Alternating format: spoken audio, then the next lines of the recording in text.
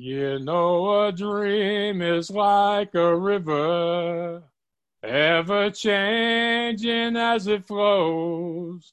And a dreamer's just a vessel that must follow where it goes. Trying to learn from what's behind and never knowing what's in store makes each day a constant battle just to stay between the shore. Hello, ladies and gentlemen. I am Maxwell Ivy, known around the world as the Blind Blogger, and this is another episode of What's Your Excuse? And you can find the show at theblindblogger.net, but you can also go to Knob-TV over on Roku. You can also say, Alexa, play What's Your Excuse? Or Google, ask for What's Your Excuse? And I hope y'all will check out the podcast. Hopefully it will inspire you to take action. And please leave a rating or review.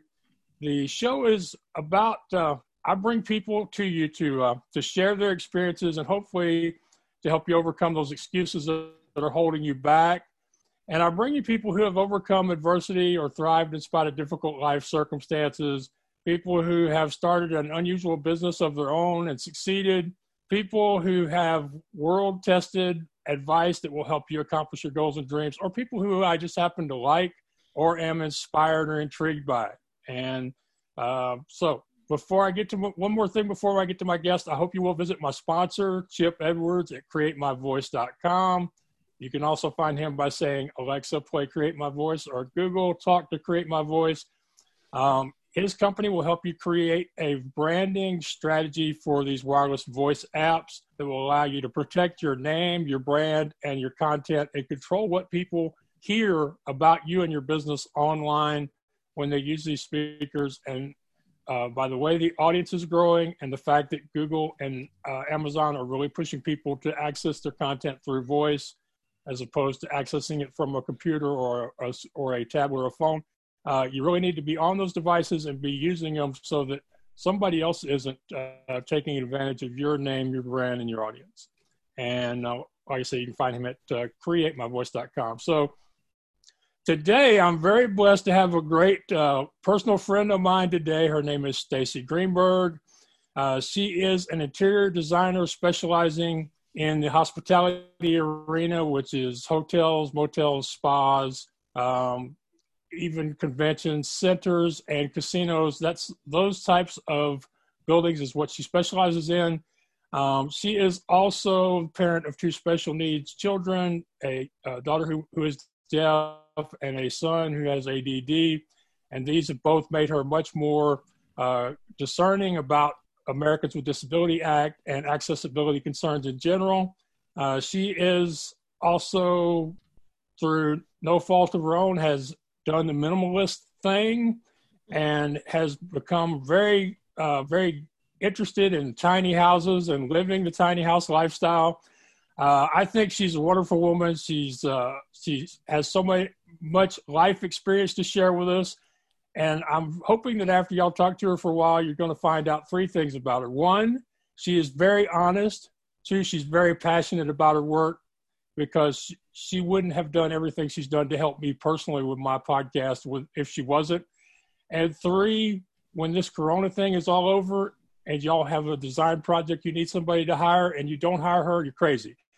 So, Staci, welcome to What's Your Excuse? Wow, that's a lot to live up to. Thank you. Thank you.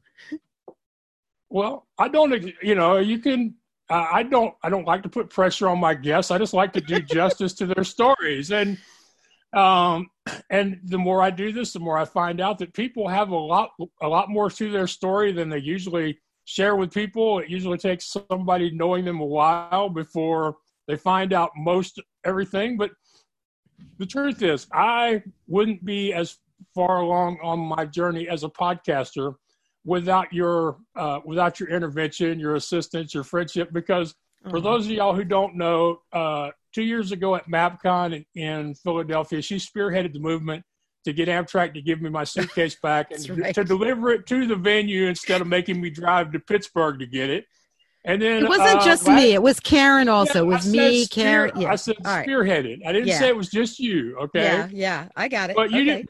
but you didn't get as much credit as other people got. And if you hadn't listened to me and took it into your head to go, this isn't right, we're going to do something about this, it wouldn't have gotten as far as it did. The other thing is in 2000, last year at MapCon, she comes up to me, she goes, Max, I don't know why nobody else has told you this, but I'm your friend, so can I tell you something that's really, really important?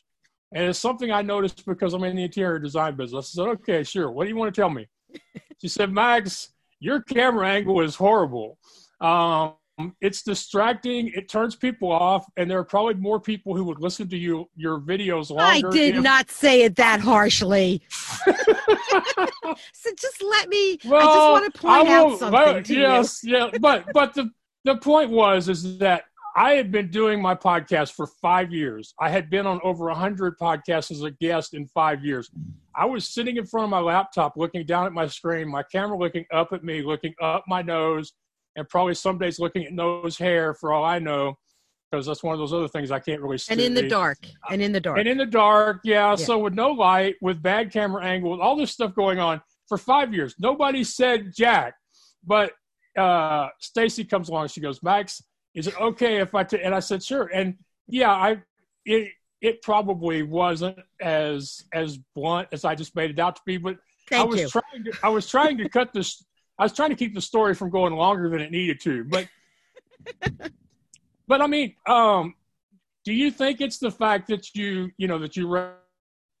raised two special needs kids yourself, or do you think it's just your natural character that you're just one of those honest people who can't, no, it has nothing to do with the kids. To help people. No, it has nothing to do with the kids. All right. No, that came from my family. My mom. We just look. I cared about you. I knew that you couldn't see it. I didn't know that anybody had not or had either one said anything. But I knew that it didn't bother you because you can't see it.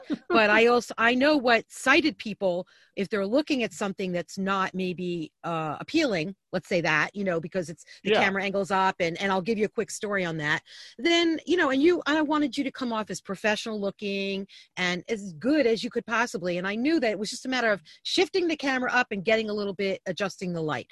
And I have actually, with this pandemic going on, I have some single lady friends that are alone, and none of them really know Zoom, or they didn't have a regular reference to best camera angles. Some of them, so we check in every night, with a quick phone call, a quick Zoom call, just like a lot of people are doing. Right. And I'm going to tell you, there's a handful of them that are laying sprawled out on their bed. One even came in her bra last week. And I'm like, you understand we can all see you, right? But people are funny that way. So, if that's okay with her, then it's okay with me, kind of, sort of.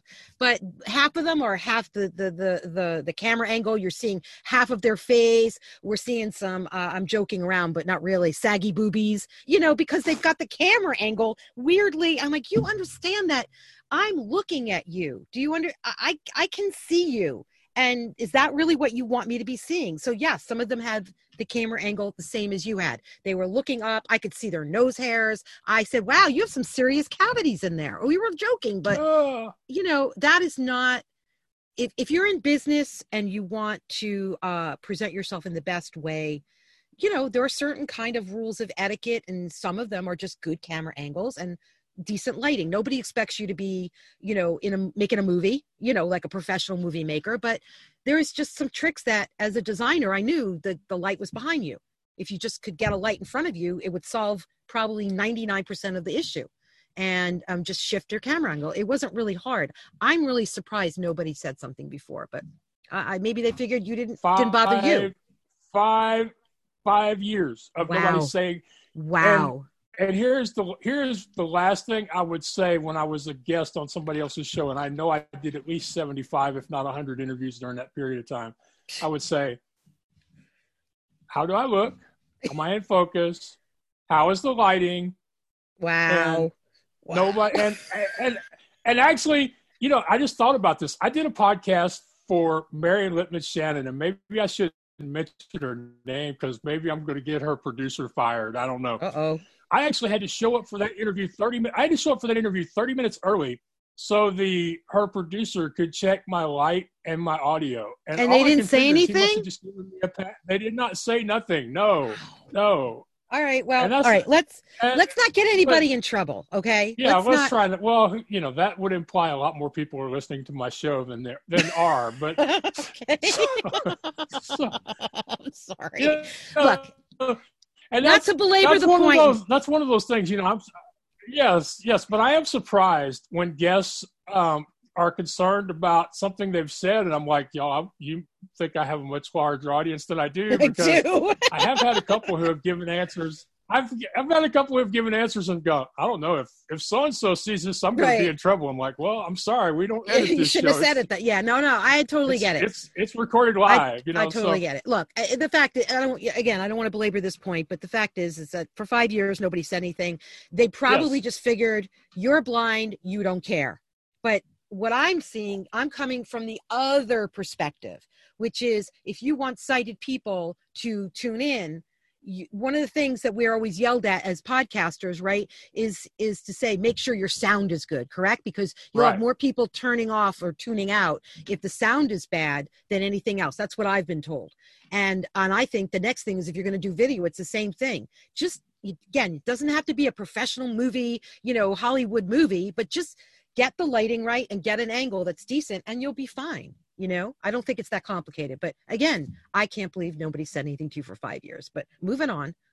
Anyway, hi, Max. Are you there? Did you freeze? Oh, I think you froze. Oh, no. I'm not frozen. Am I frozen? Shoot. Well, we do have a storm here, so maybe that's what's happening. No, it's happening. No. Okay. Now that we've had our fun with Zoom for today, and we've talked about the whole visual side of putting on a podcast or whatever. So my first real question is, how did you end up in this particular specialty of interior design? Is it something to do with where you got your education or where you first worked? Or how does somebody end up working specifically on hotels and motels and resorts? Actually, my first real professional job was a hotel. It was a Days Inn in North Bergen.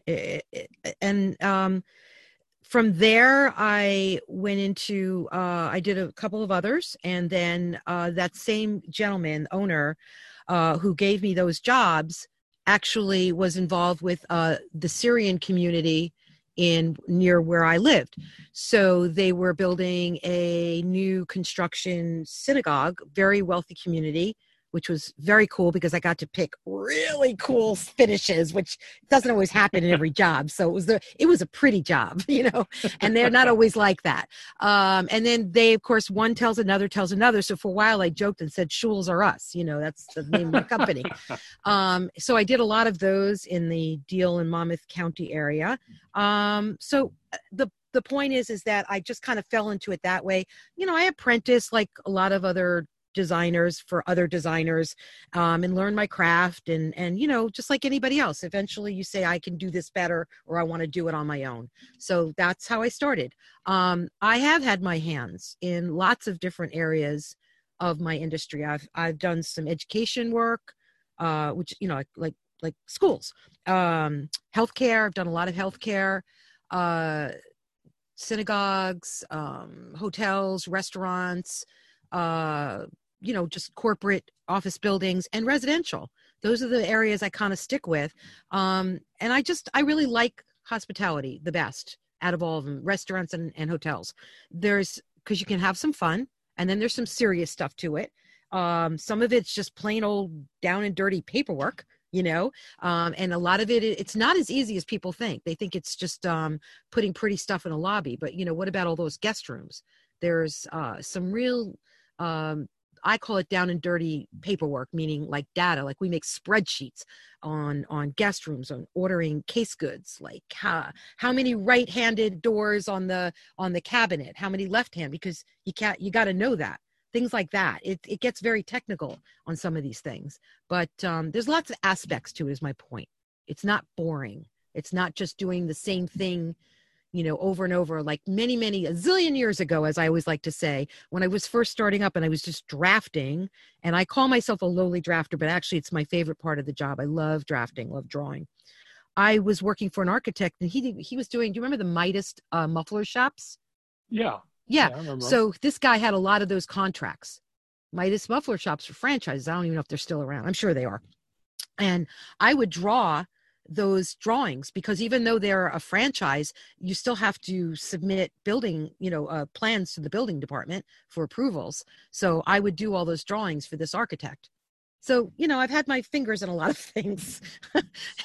and I wanted to start out, actually what I really wanted was to be an architect back in the day. But I kind of geared and veered off to being interior designer, because I just thought it was more fun. You could have a lot more fun with the work. I don't think it was always as serious, and it is. There's, I always say I could hurt someone if I do something wrong.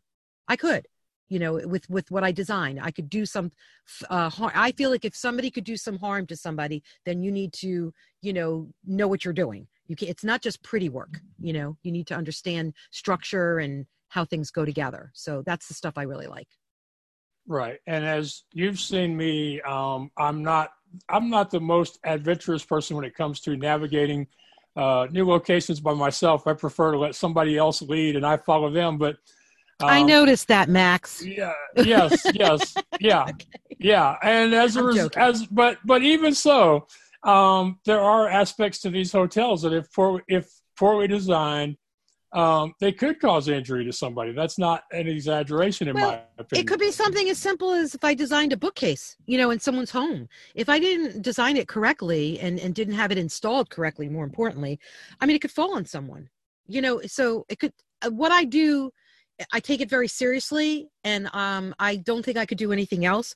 I take it seriously because I look at how we designers, a good designer should be looking at something is you have this issue, you have a problem that needs to be solved. Whether you maybe don't have enough space, or the space is not working for you, maybe the things that you have, the materials are dated and old and worn out, or whatever it is, I'm the person who can solve that problem for you. So, and we always talk about ADA and accommodations. So I'm very sensitive to those issues because my daughter's deaf. I know I know several other blind people. I know quite a few deaf people. And it's not always about the wheelchair is what I always say. Everybody thinks, ADA is about wheelchair. I'm like, yeah, there's other people that need accommodations in the world. Sorry. It's not all about the wheelchair, but that's the one that people can relate to because it's the most obvious. Okay. And it's the most demanding. Right. It also is it is also for most people, and I'm probably wrong thinking this too. It's for most people, it's also the simplest of the accessibility or adaptive issues to solve. No, I don't agree with that at all, because there are laws in place now with building codes that, when we designers, architects, the minute you get a project, the first thing you do is look at what the accommodations or the building requirements are for accommodations. You don't even bother starting the design work because you have to work around that. You have to incorporate it in. You don't want to go through all this trouble of designing something and then, find out that you can't do it because, you have to accommodate for say a wheelchair and you don't have enough room based on your design. That's just silly. It's stupid and it's a waste of time. So you start out knowing what your constrictions are going to be, and you don't have to look at them as constrictions. They're just part of the design criteria. Okay. Just right. Like no different. So if you need to accommodate for a blind person, a wheelchair, or even a deaf person, and yes, they do need accommodations as well in building, you can find out and incorporate that into it from minute one. Okay. So it's the same as, you wouldn't put in a 2-foot doorway in a hotel room, let's say, as an entrance into the room, because that's really tight. That's a closet door. Most people can get through it, but there are people that are heavier. We're not even talking about wheelchair. We're just talking about big people, Yep. So you wouldn't do that. So there are laws and codes in place that say you must have a 3-foot open. You know what I mean? And there are lots of things for I know what they are for a blind person, but I feel more sorry for deaf people. They have the hardest road, in my opinion, to get accommodations. I tell this quick story. I took my kids on a cruise a zillion years ago. And it was just the three of us, myself, my daughter, and my son. And I emailed what was it, Carnival? I'm going to say it was Carnival, but it doesn't really matter. It was, let's just say it was Carnival. And I emailed them, say, listen, we're going to have a deaf person with us. We need the flasher for the door and the captions set up on the TV. And this really was long ago where captions weren't as, normal as they are now with a smart TV. There wasn't anything called a smart TV in those days. And Right. she was young, she was like, I don't know, not even 10. And yeah, whatever. And they did nothing.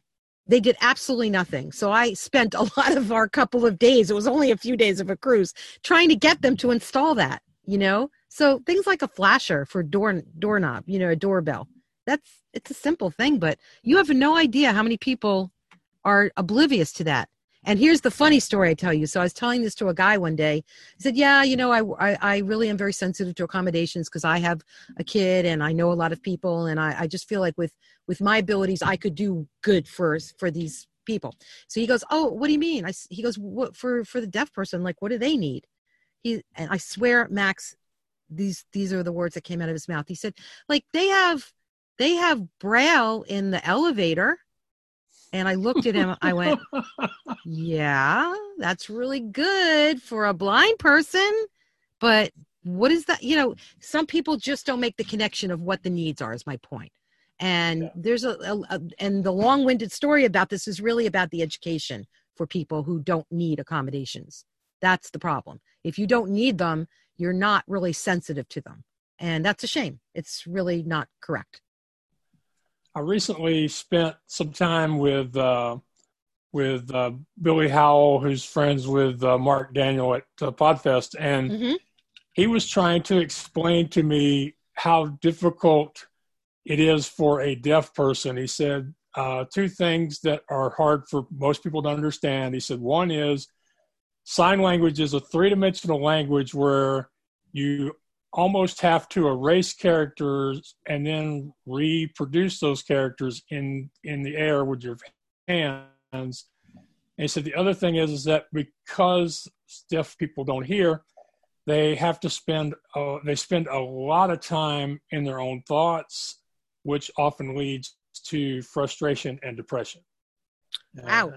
I'm not going to speak to that last part, but and I'm not even going to speak to the first part because three-dimensional, I'm not qualified to speak on that. I just know that when I sign to my daughter, half the time she laughs at me because I'm not really that great at it, but I do sign. I did take classes. One of the best teachers I ever had was actually the syntax teacher. She's phenomenal. And Diane was her name. And there's more to it than that. So, it is what it is. I don't want to speak to that because I'm not qualified. I'm not an expert in that. Okay. Totally not. Fair enough. I'm just trying to understand it for myself because it was an area that I had no experience with. The only experience I've ever had with a deaf person is I was volunteering in college at a family services center on the Naval Air Station in Corpus Christi, which is a place for people to get counseling and assistance, and I'm sitting there at the desk, and one day a woman comes in who is deaf, who doesn't speak and didn't have an interpreter, and I'm trying to talk to her. She can't hear me or talk to me, and I'm blind, so I can't see her gestures. It was just luckily that it was only 5 minutes later when somebody from one of the other offices walked in who could see that, was able to help her get where she needed to go. God. So I had very little experience. I was trying my best to understand a community that I have, no experience with. So my daughter has a friend who's both deaf and blind. So, and I always, and they go out, they do things, she signs to her in her hand and they make it work. I God bless them, anyway. Yeah. And that's the way it is with most things.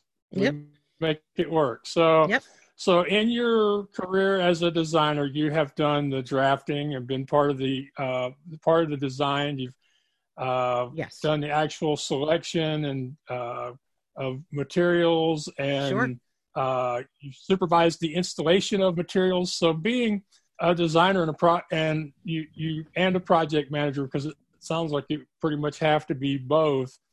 You have had to have accumulated a large variety of skills over the years. Yeah, and actually that's pretty funny that you asked me that, because I I always forget how much I really know. You know what I mean? Like, if you don't do something in a while, maybe you don't have a specific kind of project, or I just actually, this year is the first year I've actually hired somebody to do some drafting for me. I got really busy for a while, and my head was exploding. I'm not going to get all this work done. So for the first time, I actually hired someone to do, and I like drafting and I'm good at it. I'm not as necessarily fast, but I'm good. So it occurred to me to hire somebody that was faster than me. All right. To get the Right. work done. Right. Okay. That's good business. And I actually found somebody who's amazing. Her name's Nicole, and I just adore her. And I feel like she's the find of the century. But yeah, I learned that even as a business owner, you end up not doing half the stuff that you really love. And I get it. I understand it, but it really sucks. I just really like the drafting part. I could sit in my pajamas all day long and draw, I could. But I do, I oversee the installation, because I joke around and say it's like birthing a baby, but it is, you're birthing an idea, and you want to make sure that all the selections of the materials that you're picking make sense. I think I was telling you before that for the first time, I'm going to do my first a session in a virtual conference, which is kind of exciting. And it's on tile. And I'm talking to my tile guy. And I said, do you want to do this as a panel with me? I think it'd be a great conversation with the relationship between the designer and the tile installer. That's a very, just like a contractor, it's a really important relationship. It should be a good team. Okay. And, he said, yeah, I would love it. And we got into a little bit of a conversation. I said, let's not talk about it all, because I like things to be fresh. If you talk about it too much, then when you repeat the conversation for the podcast or for the recording, it doesn't feel the same. So, but one of the things we touched on is that I can tell you so many times how many times I did a job, I created this tile design, and then I was not working with my team member, like somebody I brought in. It was from somebody else. And like maybe the owner hired them, or they're a sub from a contractor, that I'm not in control of this. And I would come in and they would either replace certain things. Maybe the grout lines were different than what I specified. Maybe I've even had somebody who changed out the tiles because they couldn't get the tile. And rather than let me know, and maybe I could kind of substitute or decide, they just changed it and didn't bother to tell me. That stuff happens all the time. It's so wrong, and it's frustrating because it's supposed to be my design, right? Yeah, as the kind of, and I put this in big fat air quotes, crap that goes on in my industry.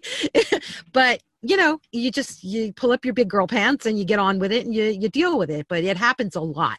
Okay. I don't know how many other people it's happened a lot to me. And since I've spoken about it in the past, I've heard that other people go through this too. So I think it's a matter of the contractor. There's an ego thing involved. It's frustrating. That's all. You put a lot of work into a design and you don't want to see it mangled, Right. Well, back to something you said a few minutes ago. You said sometimes I forget all the things that I know. And I think that's something, I think that's a good point for people, because one of the things I love is when somebody introduces me that's really done their homework, because they will say something and I'll go, yeah, I do that, or I did that. And you forget, it's something right? I've forgotten about that I have stopped giving myself credit for doing or knowing. And so I'm thinking maybe people should, every once in a while, just make a list of all the things that you are capable of or that you've done in the past year or 5 years, and then look at that list and go and realize that you are so much more powerful, successful, so much more of a person than you would normally give yourself credit for, without actually sitting down and thinking about all these things that you've been able to do over the years. And I'm sure many of them are things you did because at that time it was either you doing them or them not getting done. Yeah, no, that's a really, really good observation, because it happens a lot. And I've done that where I'll say, I can do that. I'm not a professional, say, marketer, but I've had to, being a business owner, you have to do your own marketing to a certain point, unless you can fancy it up and hire somebody, that's great, but I don't have that kind of money. And I do a lot of it myself, which is frustrating. But then I've learned to do things that I normally wouldn't have done. And I find them very satisfying when they work and not so satisfying when they don't work. But that's like anything, it's just, look, I've been in this industry for 40 years and I've done a few things, and I forget it. And when I really pat myself on the back or acknowledge that is actually what I find is when I've tried to hire in the past, maybe a design assistant or something, and I'm teaching them and I'm explaining things. I'm like, wow, yeah, right. That's the way that works. Or, you know what I'm saying? It's, you forget what you know. And I always forget how I know it. It's been so many years and it just becomes that. It's a saying called rote, it's like part of your DNA. It just becomes natural, right? Athletes refer to it as muscle memory. Yeah, good one. Yes, exact same thing. You've done it in the past, and you did it enough times to where you still know how to do it today. You may have to brush off a little bit of rust to do it as well as you did it 5 years ago. Right. But yeah, you did it, and you did it well enough that you still remember how to do it when you have to. But I do think that we all have more skills than we are giving ourselves credit for today because we just don't think about it. We don't take the time to think about. Go ahead. I didn't mean to interrupt you. We just don't take the time to think about ourselves that way. I was thinking about you. It was just you joggled my memory here, and it's like, some of the reason is that the backstory of that really is too. I went through a lot of really bad years, and there were some of those bad years. I wasn't working a lot, and I questioned myself, and I don't know. I know this is a woman thing more than a man thing, but recently I've heard it's really not a gender thing at all. I think it's just a set of circumstances. But I went through a lot, and I didn't realize how much I was questioning or doubting myself. And just when I started to ramp up a little bit more and get a little bit more work coming in, I'm like, yeah, I can do that. And I've uncovered old drawings. I'm like, you were good.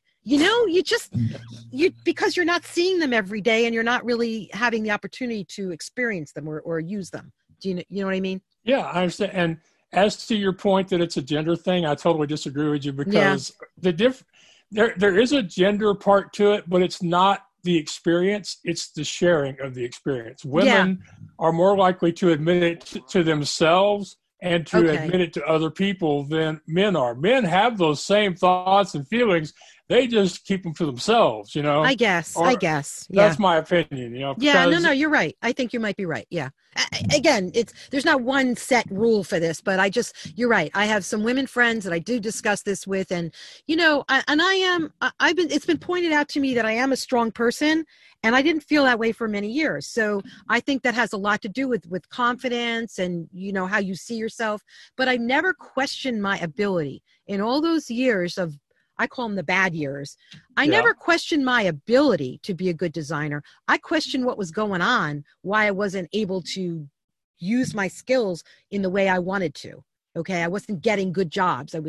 I call them not great clients, whatever.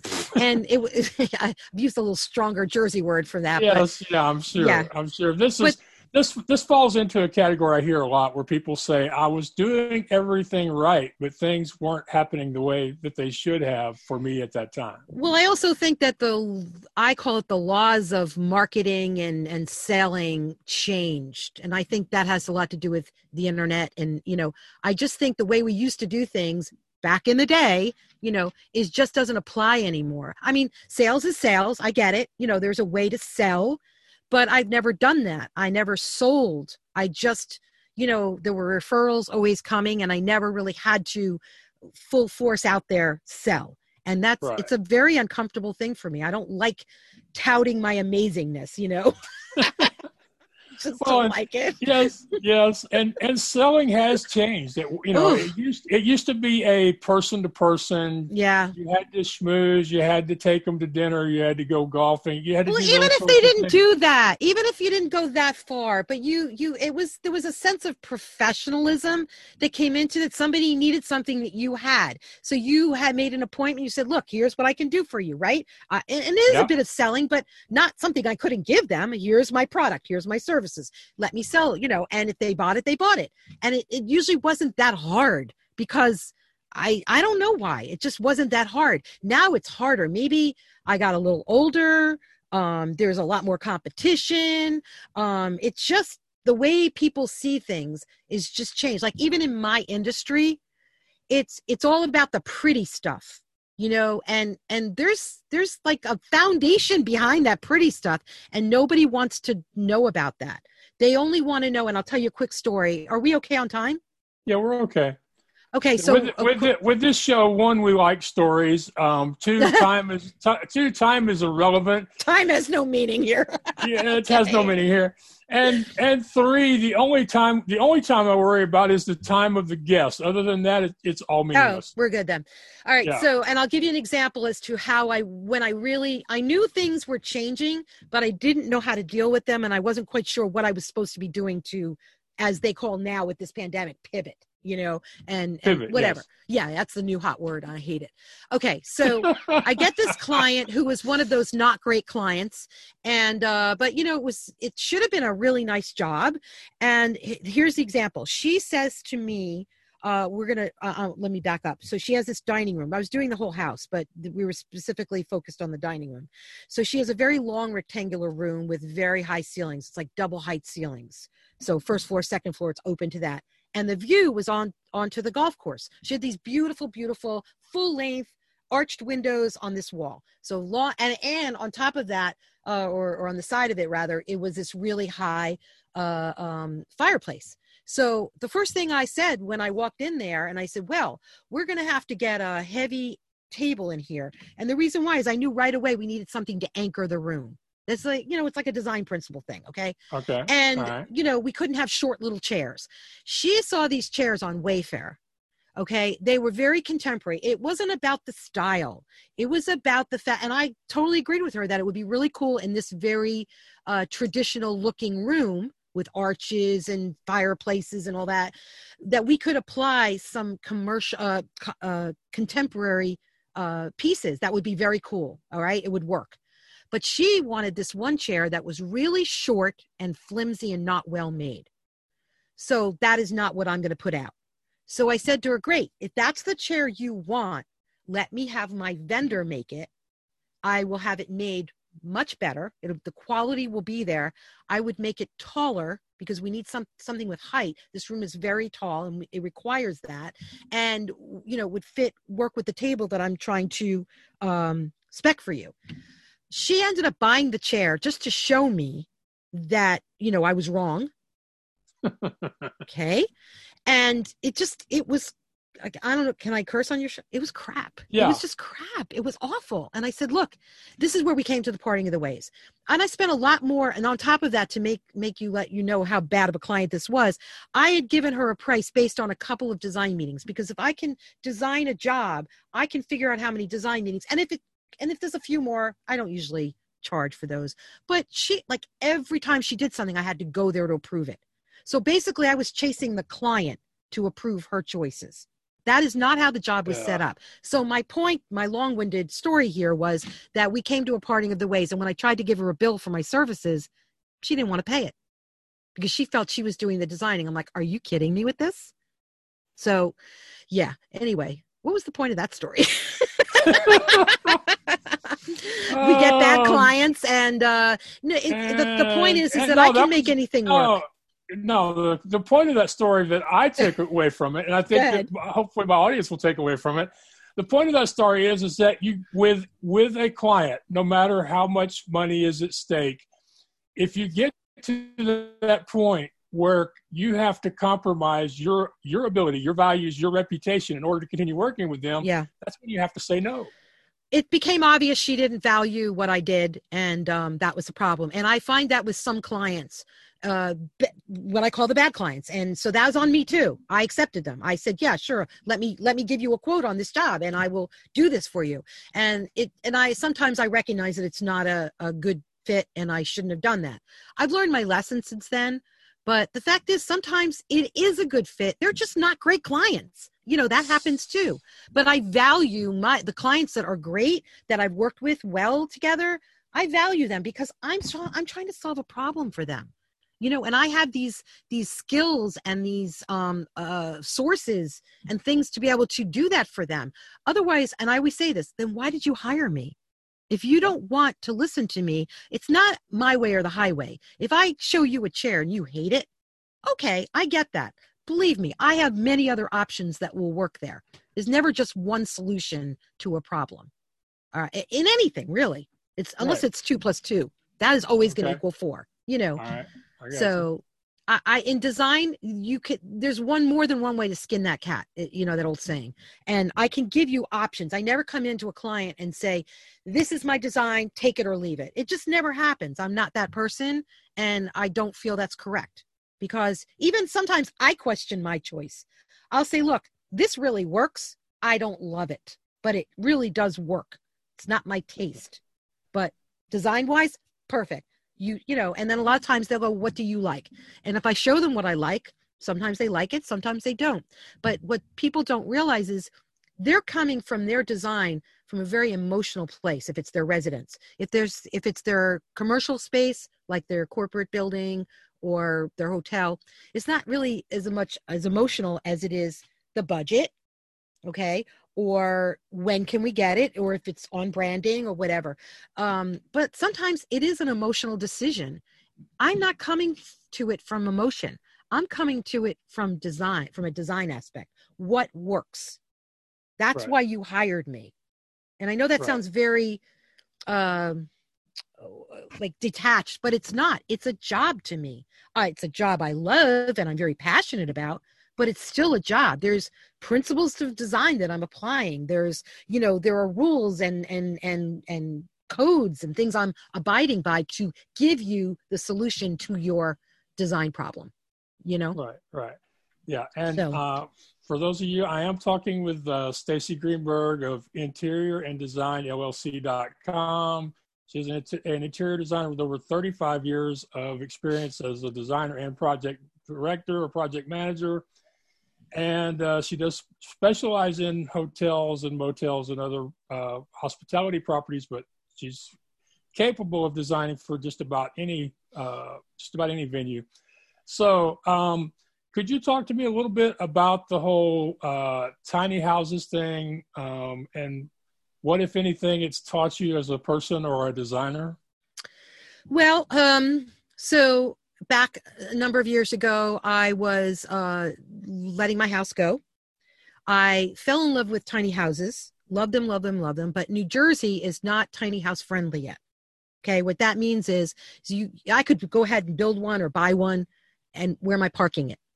There's no place that they're not zoned for it, and it's not worth the fight that's not ready for to be had yet. So, I mean, people are working on it, but anyway, so there's no place to have it, but I really wanted to go tiny. So what my daughter and I decided to do was, and I'm in this right now. You're in my bedroom right now. You can't see it. That's why I put the curtain up behind me, because my bed's behind me. We live in an RV. We bought an RV, a travel trailer, and I wanted to see if we could do it. I seriously didn't think we would last a year. I really didn't. I was like, we'll try it. Okay, and I've talked to you about this, Max, so you know what my approach to this is. First of all, yes. I found that the more I lived in it, the more I loved it. Okay, and this is my metaphor, if you will. You know how you go to a restaurant and, well, maybe not you, but most of us, or I don't know, you.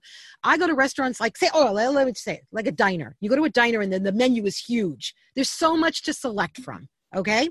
Right. And it makes you take longer because you're looking at all the options, unless you already know what you want. But let's not go there. Let's just say you don't know what you want and it's a new place and you're reading all the things. So it's taking forever to pick something. That's the point. The more choices you have in life, the longer it's going to take to make a decision. For most of us, for many of us. I myself am one of those people. If you give me too many choices, my head's going to swirl. All right. I know there's other choices out there. Okay. I do know them. And if I'm not happy with the choices I have, I will continue to look. But the fact is if I can be satisfied with maybe 5 or 6 really good things on the restaurant menu, and they make them well, I'm going to be a happy little restaurant, guest, and that'll be fine. So I decided to apply that in my life because I'm not really a minimalist. I know you call me that, but I'm not really. Maybe it's by accident. I'm the accidental minimalist. That's a podcast, right? There you go. The accidental pen. I did it because I wanted to see if I could do it, and I love it. I can't see ever going back to living in a house or an apartment again. I'm not saying I never will, and I'm quite sure I probably will at some point or another. But for right now, I love it. The goal, the dream, the plan was to get the kind of RV where I could travel to, say, a project. Because with what I do, I don't have to live where I work. Most people who do hotels, they don't live where the hotel is. That's what planes are for, or trains, or cars, So right. Yeah. My goal was to get in my RV and go up to, say, I got a job up in Syracuse. So I'm working on that hotel. So my goal was to go up to, yes, I know I could stay at the hotel. And I actually did that when I went to measure, but it'd be really cool if I had to live there for a while, take my home with me and to travel around. I can be anywhere. And we were talking about this. Well, what if we drove across the country and we were in California for a while? What would we do if you got a job back Northeast? It's called an airplane. I would get on an airplane and fly to where the job is, do what I have to do, meet with the architect, meet with the owner, take the measurements, take the pictures, and then come back to my space and produce the work. I actually do have a studio in Collingswood, New Jersey. And I figured I would keep that because that's a home base for me that I could, work out of. And it works for me. It's inexpensive. It's in a maker space, very cool space. It's called The Factory. So this guy makes live edge tables, and Tom Marchetti, he's amazing. It's called The Factory. And I love it there. So I rent a studio there. It's a very creative space. And anyway, so that was the plan. And I'm still kind of doing that. We don't travel right now because this thing is really big. I live with my daughter. And so it's not the kind of RV that, like if you're with another person, 99% of the time, you're with your spouse. So you're sharing a bedroom. So you have more, you don't have to get as big of space, but I needed a separate bedroom for her. So we got this really long trailer. So she has her room and I have mine. When she's ready to move out, I think what I'll be doing is swapping it out for a more drivable unit for me and do the plan, drive around, travel around. I'm looking forward to it.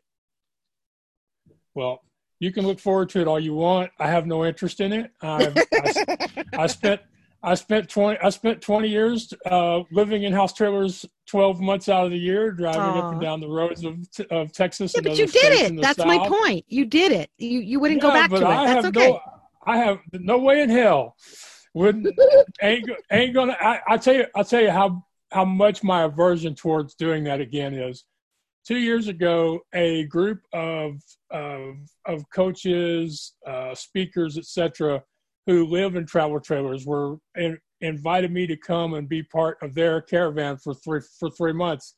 And I told them, not even for 3 months. Not just. But the people that do this, that live in RVs and travel around, they're a unique kind of people. It's an experience. You did your experience, so that's the point. You don't want to do it again. I think that once I leave it, I wouldn't go back. But I don't know. Never say never. I couldn't have visualized myself doing this. Say 5 years ago, you said, "Oh, you're going to be living in a travel trailer." I'd have laughed. I didn't even think of it. It wasn't even on the radar. So, but I loved tiny houses. So I feel like this was the next, because if I hated doing this, then at least I knew I could sell the RV easy. You can't do that with a tiny house. You could probably sell the RV cheaper than you could sell your house. Exactly. So that was the reason why I did it. And we've customized a lot of it, we painted walls. I know you're not supposed to, but we did it. We put our own sofa in there. We took out that horrible sofa, how they have the pull out sofas. Oh my God. They all have that horrible sofa. Oh my God. That designer who designs those sofas should be shot. Okay. So yeah, we took that out. We took out the banquette and we put in our own down-filled sofa. Love that sofa. Won't get rid of it until it finally dies. And so we have a nice, normal, regular sofa. We put a rug in there. And we just put a smaller table because it's just the two of us. And the only thing I would do is I do miss a nice kitchen. I do miss a better bathroom. There's things like that that bug me. But when I think about, I live very cheaply and Yeah. I live, yes, I know it's minimalistic, but that wasn't the reason behind it. But I've become the accidental minimalist because I want to take away, look, I'm very busy with my business. Okay. So I Right. want to take away all the things that pull me away from it. So my friends give me a hard time about my short haircut because a lot of them have really pretty hairdos, and they go, well, you should grow your hair out. I'm like, anything that makes me take more than 2 minutes on my hair is not up there on my time. It's the same thing with things in my home. I'd rather do the things for you, for someone else than me. I don't live in a shack. It's nice. I mean, I would pull the curtain down, but I don't want you to see my bed. Well, Everybody I'm can kind see of, behind yeah. me. There's a bunch of stacked things there, and I put blankets and pillows up there for the cats. They like to sit up there and look out the window. That's why it looks like that. Yeah. But yeah, I have Yeah. plants. I have pictures. I have food. We have a regular refrigerator, which is not normal in an RV. That's not typical. Oh, no. Well, we had a regular refrigerator too, but it didn't do Yeah, us I any don't think I could good. do this without that. That Yeah. was a big criteria. Yeah. We saw a couple of them that we really liked, but they had the regular one. I said, what would it cost to transfer it over to a regular, like plug in a regular refrigerator? But you've got to start redoing all the wiring. It just wasn't worth it. So we just kept looking Yeah. and we Yeah. found this one. So yeah, Yeah. I So, like it. yeah. Yeah. Well, just one more question that Sure. I would like to ask. How,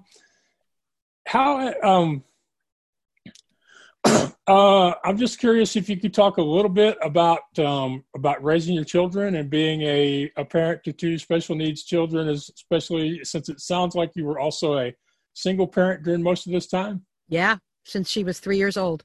Well, it was a relationship gone bad, just turned wrong like a lot of people's. And I found myself alone raising these two kids. At the time we split up, I suspected something was up with my daughter's hearing, but I didn't know because I didn't know any deaf people at the time. And so we didn't really get her formally diagnosed until she was 5. And every 6 months we'd go back to the audiologist to get a test. And I don't know if you know this, Max, but when you get a hearing test with little kids, the parent will be in this little booth, which is like smaller than most closets. And there is a monkey. There's 2 monkeys that are in the top corner of the sound booth.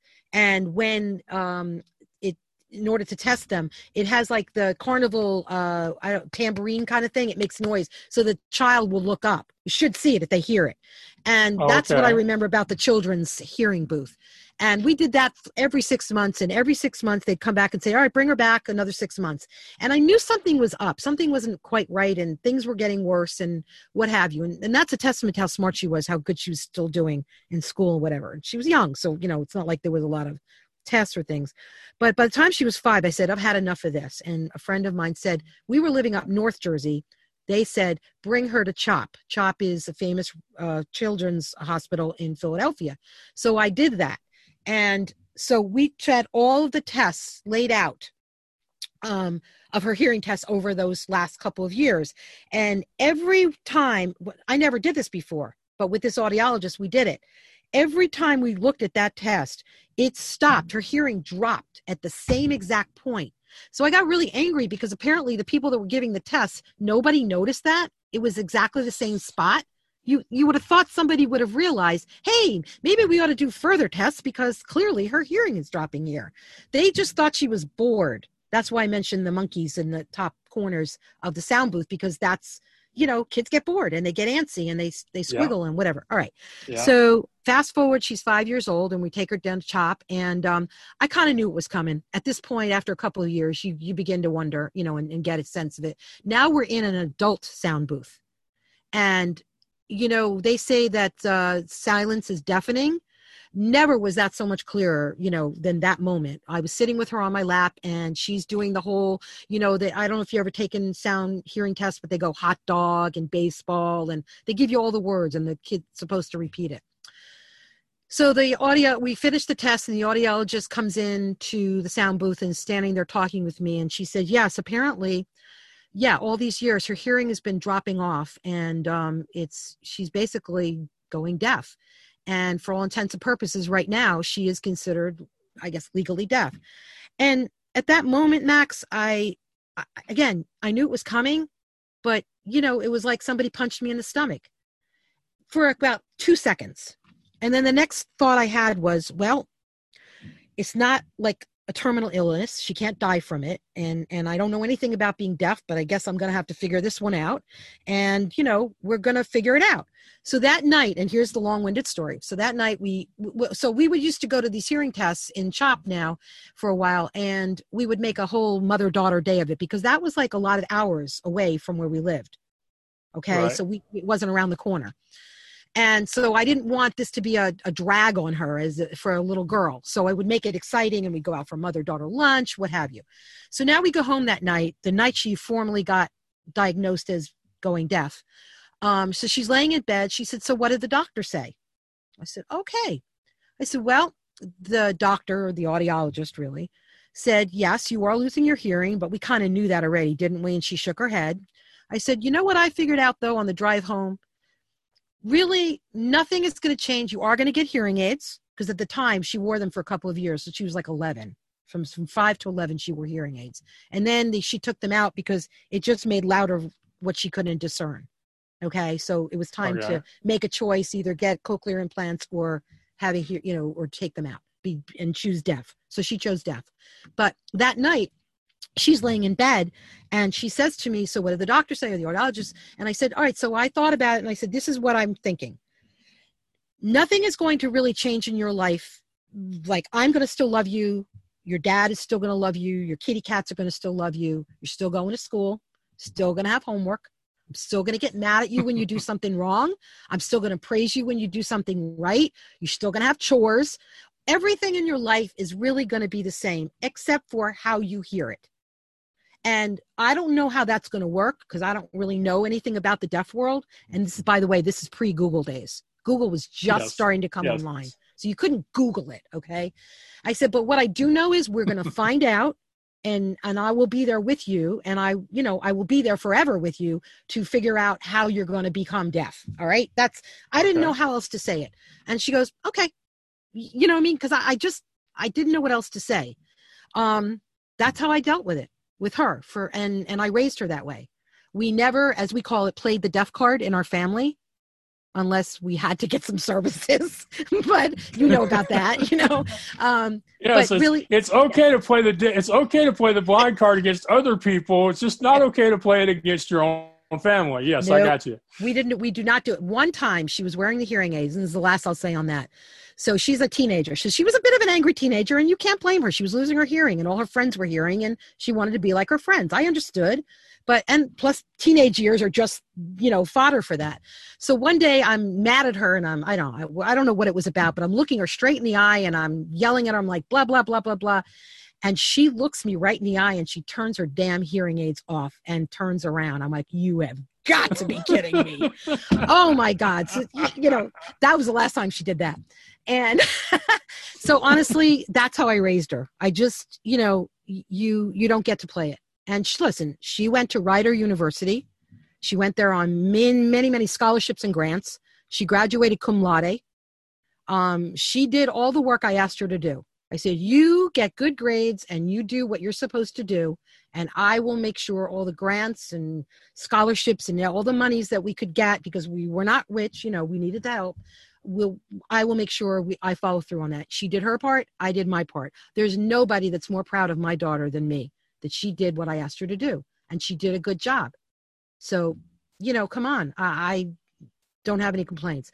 My son, God bless him, ADD, and that's where I get it from. It's where he gets it from. It's from me.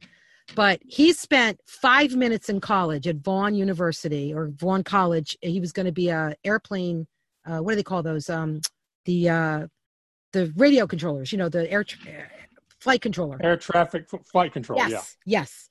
And it's really cool, Vaughan. They have a tower on the runway. Campus.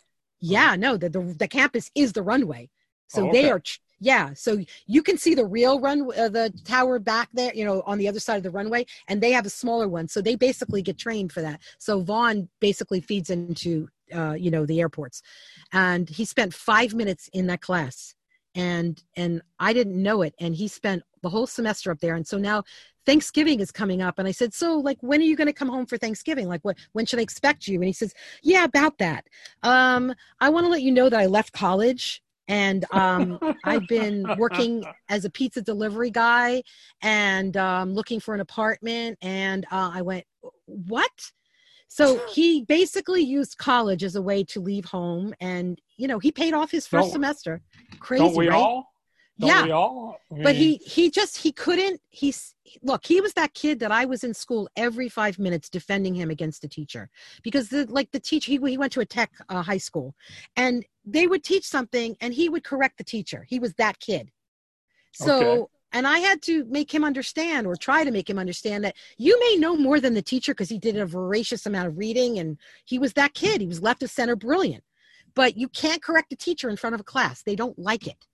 All right. So if you think the teacher's wrong, can you pull him aside after class and have that discussion? That was the hardest lesson to teach him. Because I was always being pulled into school to, Mrs. Greenberg, can you please tell Zach that he can't keep doing this? And I defended him. I said, well, maybe you should have a more advanced program for some of these kids, but it is what it is. They're both doing very well right now. He's making six figures with IT company doing security and coding and all that stuff, all IT stuff, all in internet, Right. So right. they're both amazing. They were both, those are my big, what do you call that? My successes, if you will. I love them so much. Right. And he just had his baby, his first baby. So I have my first grandchild. Menu entering Batter Tuesday 429 Zuma. Is that your? I've been having are you still there? Mm-hmm, mm-hmm. Okay. Well, I've been having a great time with you, Staci, but I've got to wrap this up. So, cool.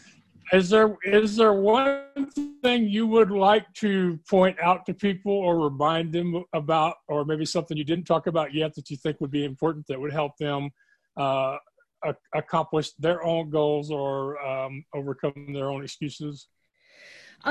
Just, when you're struggling, we all do it. We all go, even the most confident people struggle, but don't be afraid to reach out and ask for help. That was a big issue with me. I didn't want people to know how much I was struggling. I thought it was a weakness. I thought people didn't want to do business with losers kind of thing. That was the thinking, and that's ridiculous. And I think it takes more strength to ask for help than not. And that took me a long time to figure that out. It wasn't a pride thing. It was just, I was afraid people would know how crazy messed up I was. You know what I'm saying? And it was hard. Life was hard for many years. And I just felt like that was none of their business, but I was hurting myself by not asking for help. I had a lot of confidence in myself, but I just didn't know how to get around that, so ask for help. Doesn't mean you have to let them do it for you, but totally ask for help.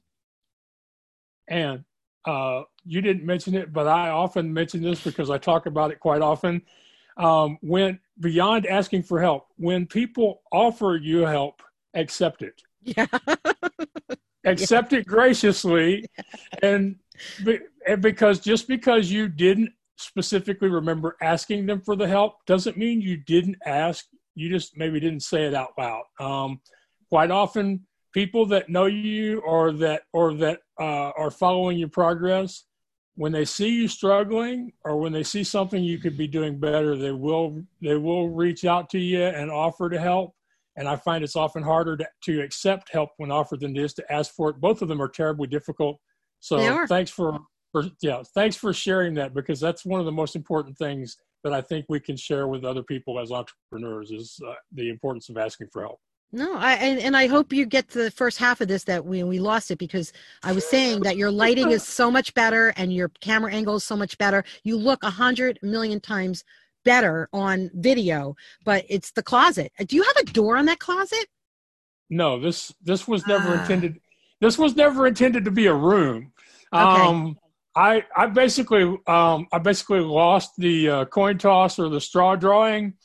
So I have a room with a curtain rod or a clothes rod, but no door. But however, I do have a friend from church who is a carpenter, and as soon as COVID allows him to come back to Texas from his mom's house in Seattle, he's promised to help me turn that into an actual closet. So you don't even have to really put a door, Max. You could just go to the Lowe's or Home Depot, whatever, and get a curtain rod and just put a curtain across it.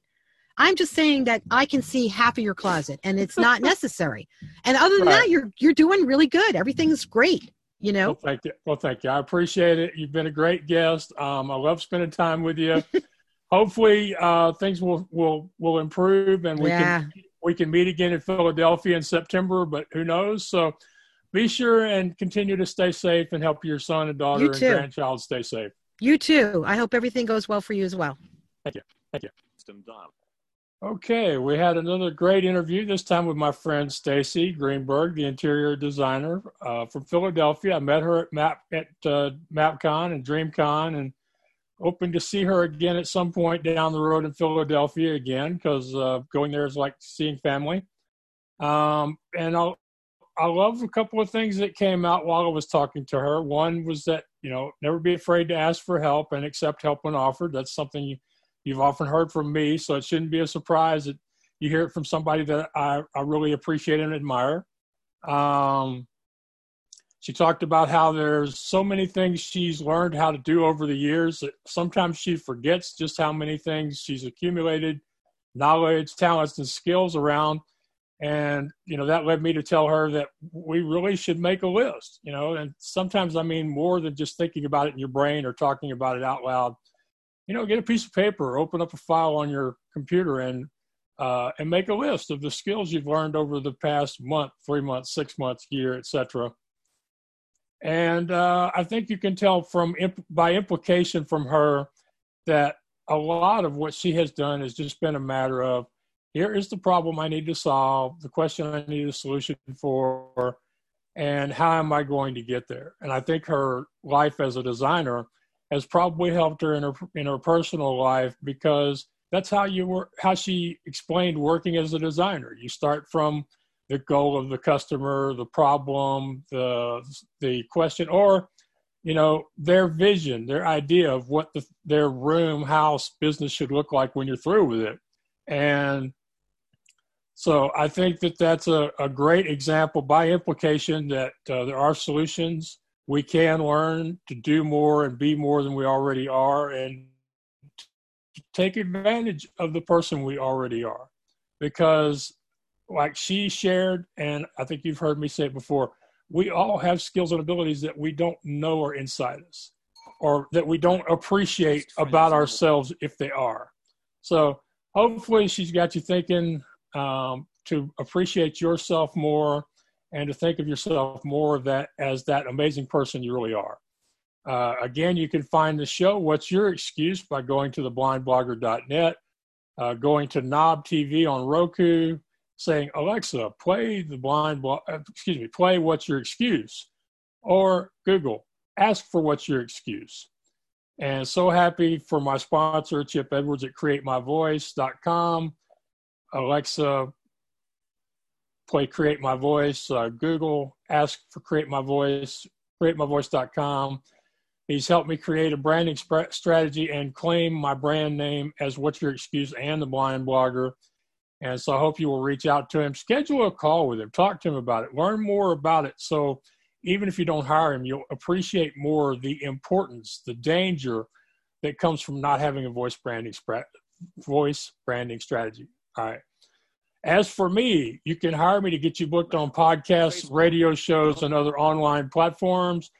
Just go to theblindblogger.net, click on online publicity, or click on 8 weeks, number 8 weeks. All right, until next time, take care out there. Twitter. This has been the Blind Blogger, Maxwell Ivy. Too many times we stand aside and let the waters slip away, till what we put off to tomorrow has finally come today. So don't stand upon the shoreline and say you're satisfied. Choose to chance the rapids and dare to dance the tide.